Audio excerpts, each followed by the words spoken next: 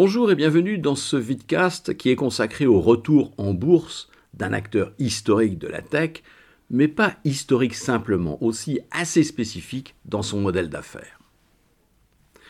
La société ARM, à l'origine, s'appelle Acorn Computers. Elle a été créée en 1978 et elle a fait le dessin du premier microprocesseur qui est rentré vraiment dans le premier PC anglais.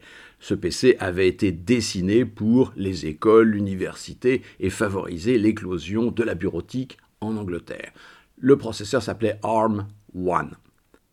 Au milieu des années 80, l'entreprise va connaître un certain nombre de difficultés financières et va être achetée par le groupe italien Olivetti. Et puis, en 1990, Acorn va créer une joint venture avec Apple et avec NXP, qui est une société hollandaise. Cette joint venture va s'appeler Advanced Risk Machines, Ltd, parce que nous sommes en Angleterre, ARM. ARM va se consacrer immédiatement au développement d'un produit pour Apple, qui va s'appeler le Newton. Le Newton est une merveilleuse machine offerte par Apple. C'est l'ancêtre des PDAs, des Personal Digital Assistant. C'est l'ancêtre des Palm. Et en fait, Apple produit et commercialise en 1993. Ça va être un échec commercial pour un certain nombre de raisons. Probablement le prix, probablement parce que ça vient trop tôt. Alors ARM va partir sur un autre modèle. Au lieu d'avoir un client, on va essayer de diversifier les clients. Et au lieu de faire l'intégralité du processus, on va simplement dessiner le système et vendre la licence. À titre d'exemple, le fameux Nokia 6110 comprend un microprocesseur qui a été acheté auprès de Texas Instruments, et ce microprocesseur a été dessiné par ARM. Donc on voit bien un processus à 3 acteurs. Vous avez Nokia qui vend le produit.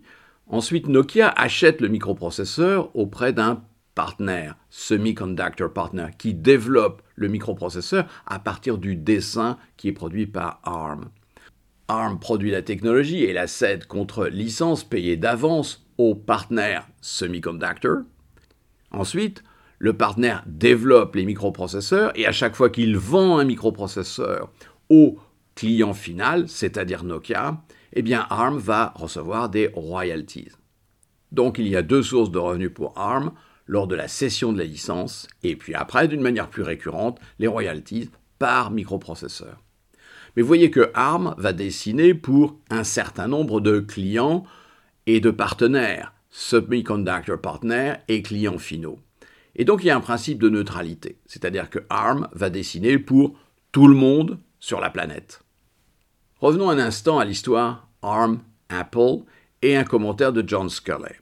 En 1997, Apple se porte très mal. Les revenus sont en baisse. 95, 11 milliards. 96, 10 milliards. 97, 7 milliards. La société génère des pertes à hauteur d'$1 milliard et la trésorerie nette a fondu et représente, net de dette, à peu près 500 millions de dollars.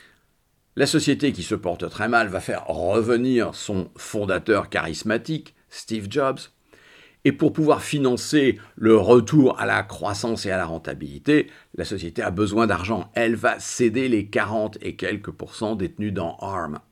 Ça représente en cash à peu près 800 millions de dollars. Et on voit que c'est quelque chose qui est tout à fait important au moment où la trésorerie est en train de fondre et où il faut investir. Alors John Sculley dit que Apple avait sauvé ARM avec Newton parce que ARM se portait très mal, mais finalement, Apple a été sauvé par ARM en pouvant céder les 40%, ça fait un appel de cash tout à fait considérable. Alors Apple a peut-être été aussi sauvé par le Mac OS X et l'iMac qui a été le renouveau de la firme. Passons. Simplement en 1998, il y a abandon pur et simple du Newton. On verra arriver un certain nombre d'autres produits assez innovants par la suite.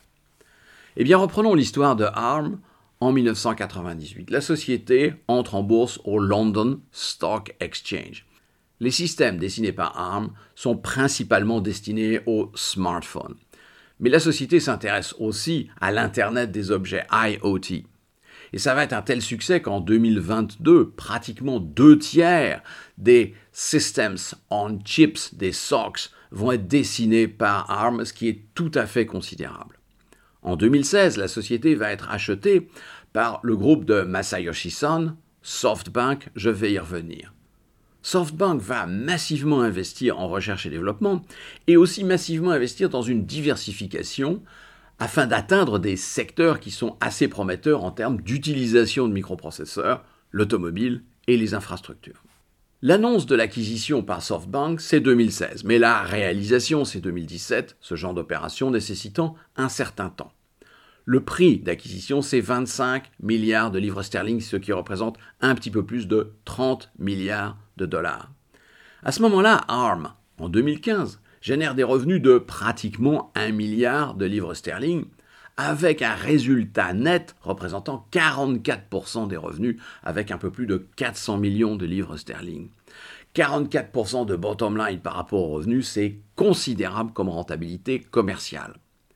Et puis au premier semestre 2016, les revenus sur une demi-année sont donc un peu supérieurs aux revenus précédents, 544 millions de livres sterling par rapport à une année pleine un peu inférieure à 1 milliard, mais la rentabilité commerciale est identique, 44%.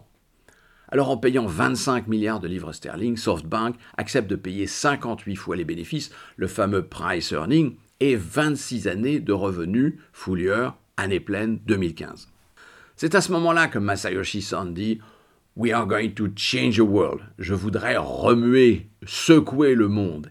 Et il va commencer ses références à la restauration Meiji avec un certain Ryoma Sakamoto qui est cité en exemple. J'en ai parlé dans d'autres vidéos. En complément de cette référence historique, culturelle à la restauration Meiji, il y a un point fondamental. ARM est au cœur du cerveau. ARM, c'est l'intelligence artificielle et c'est comme ça qu'on va secouer réellement la planète.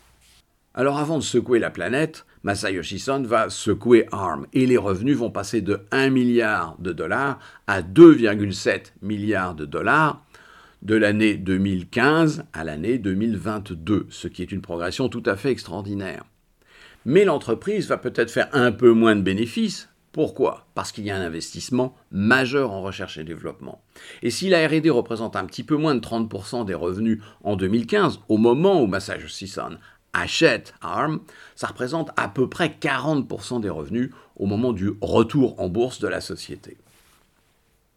On va donc constater une croissance des revenus assez significative, modeste entre 2013 et 2016, puis il va y avoir accélération de la croissance pour arriver à des revenus de 2,7 milliards, je répète, après être parti en 2016-2015 de l'ordre de 1 milliard de dollars. Ayant fait une opération financière parfaitement rentable, Masayoshi Son, SoftBank et son fonds d'investissement, SoftBank Vision Fund, veulent réaliser la rentabilité.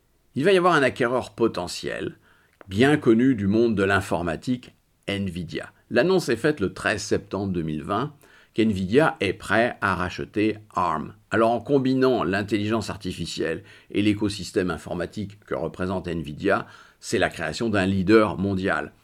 Engagement de conservation de la neutralité client pour ARM et engagement de la présence R&D au Royaume-Uni, renforcement de la présence tel que c'est indiqué par NVIDIA. Alors SoftBank va rester partenaire financier, un petit peu plus au début, et va descendre à en dessous de 10%, c'est au moins l'engagement qui est pris par l'entreprise. Le montant proposé par NVIDIA, c'est 40 milliards de dollars. Vous vous rappelez que ARM avait été acheté pour 32 milliards de dollars quelques années plus tôt. Le paiement se fait en cash et en titres, 12 milliards en cash et environ 21,5 milliards en titres par création d'actions, environ 44,3 millions d'actions. Alors 21,5 plus 12, ça fait 33,5.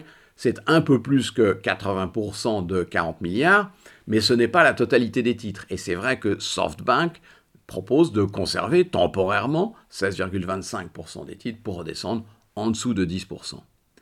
Mais il y a deux parties complémentaires dans le contrat, dans ce qui est proposé par NVIDIA.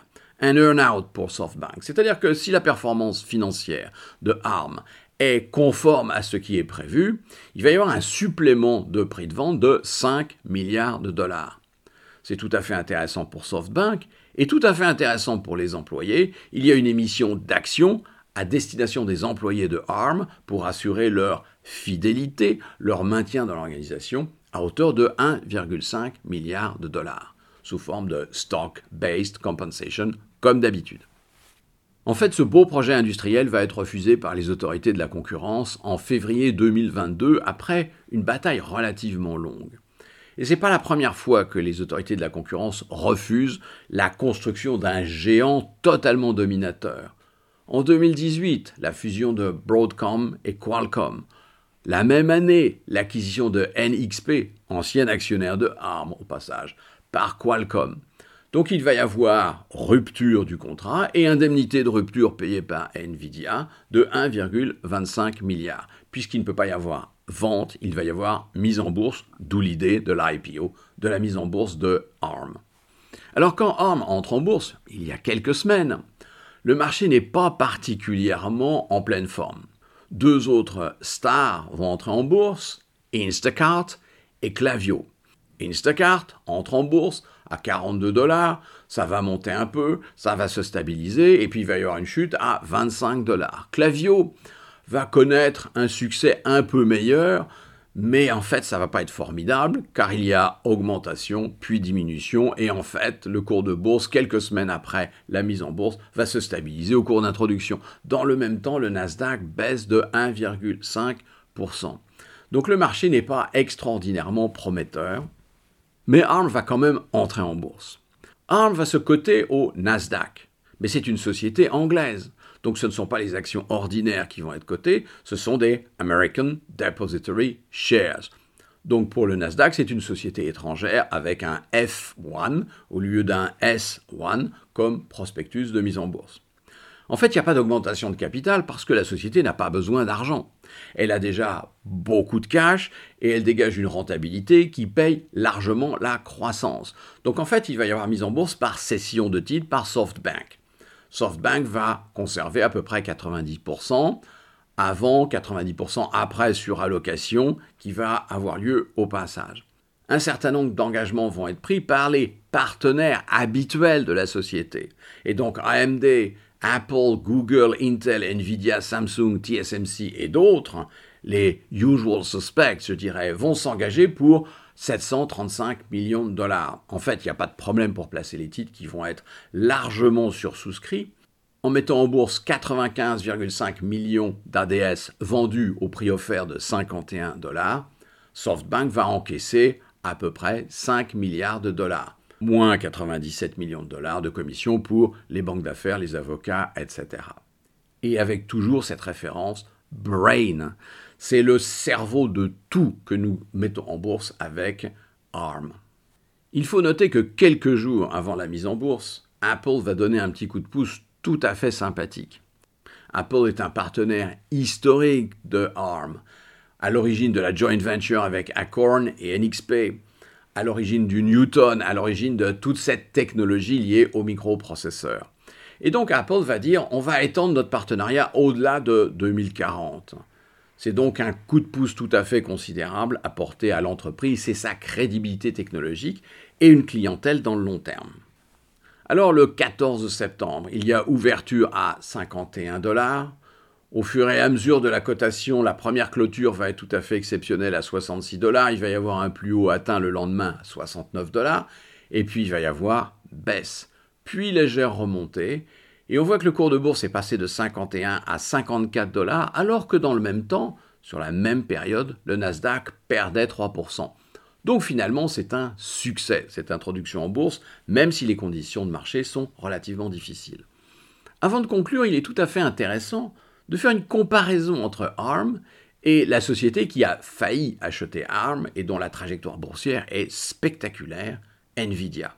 Si vous faites une comparaison avec les comptes année pleine 2022, Nvidia, c'est pratiquement 27 milliards de dollars de chiffre d'affaires, et donc c'est 10 fois le chiffre d'affaires de ARM qui est pratiquement 2,7 milliards de dollars. Ces deux sociétés présentent une rentabilité commerciale tout à fait considérable. Pour ARM, l'EBIT représente 25% du chiffre d'affaires, l'EBITDA 34%.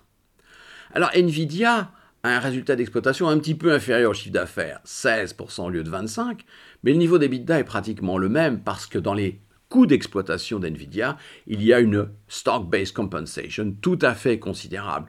La société rémunère largement ses employés par des options et par des actions. Donc quand vous calculez un adjusted EBITDA en réintégrant l'amortissement, ça c'est normal, mais en réintégrant aussi la stock-based compensation, vous arrivez à 31% d'adjusted EBITDA pour NVIDIA, 34% pour ARM. Le compte de résultat est particulièrement sympathique. Mais la rentabilité d'une entreprise, ce n'est pas sa rentabilité commerciale, c'est la rentabilité dégagée sur les capitaux investis, sur les capitaux engagés. Les capitaux engagés de ARM, c'est à peu près 1,8 milliard de dollars, dont 1,7 milliard de dollars en goodwill et autres actifs incorporels liés à des acquisitions. En fait, il n'y a pas du tout d'outil industriel pour ARM, parce que ARM fait le dessin du système qui est fabriqué par le partenaire semi-conducteur. Au niveau d'NVIDIA, il y a 6 milliards de goodwill, mais il y a pratiquement 20 milliards de capitaux engagés. NVIDIA a un investissement en immobilisation corporelle assez significatif. Lorsque vous connaissez les capitaux engagés, vous pouvez calculer la rentabilité des capitaux engagés, le fameux ROCE, qui est en fait la rentabilité commerciale multipliée par la rotation des actifs, la capacité de l'entreprise à transformer 1,8 milliard de capitaux engagés en 2,7 milliards de revenus. Le ROCE de ARM, c'est 36%. Donc on est face à une entreprise dont la rentabilité commerciale est tout à fait significative et dont la rentabilité économique est encore plus significative. Pour NVIDIA, la rentabilité commerciale est un peu plus faible, 16 par rapport à 25. Et puis, il y a une plus forte intensité capitalistique. Il faut 20 milliards de capitaux engagés pour faire 27 milliards de chiffre d'affaires. Donc le ROCE est de 21%. Mais vous avez deux entreprises qui sont très rentables et qui sont en très forte croissance. Et ça va se retrouver sur les multiples de valorisation.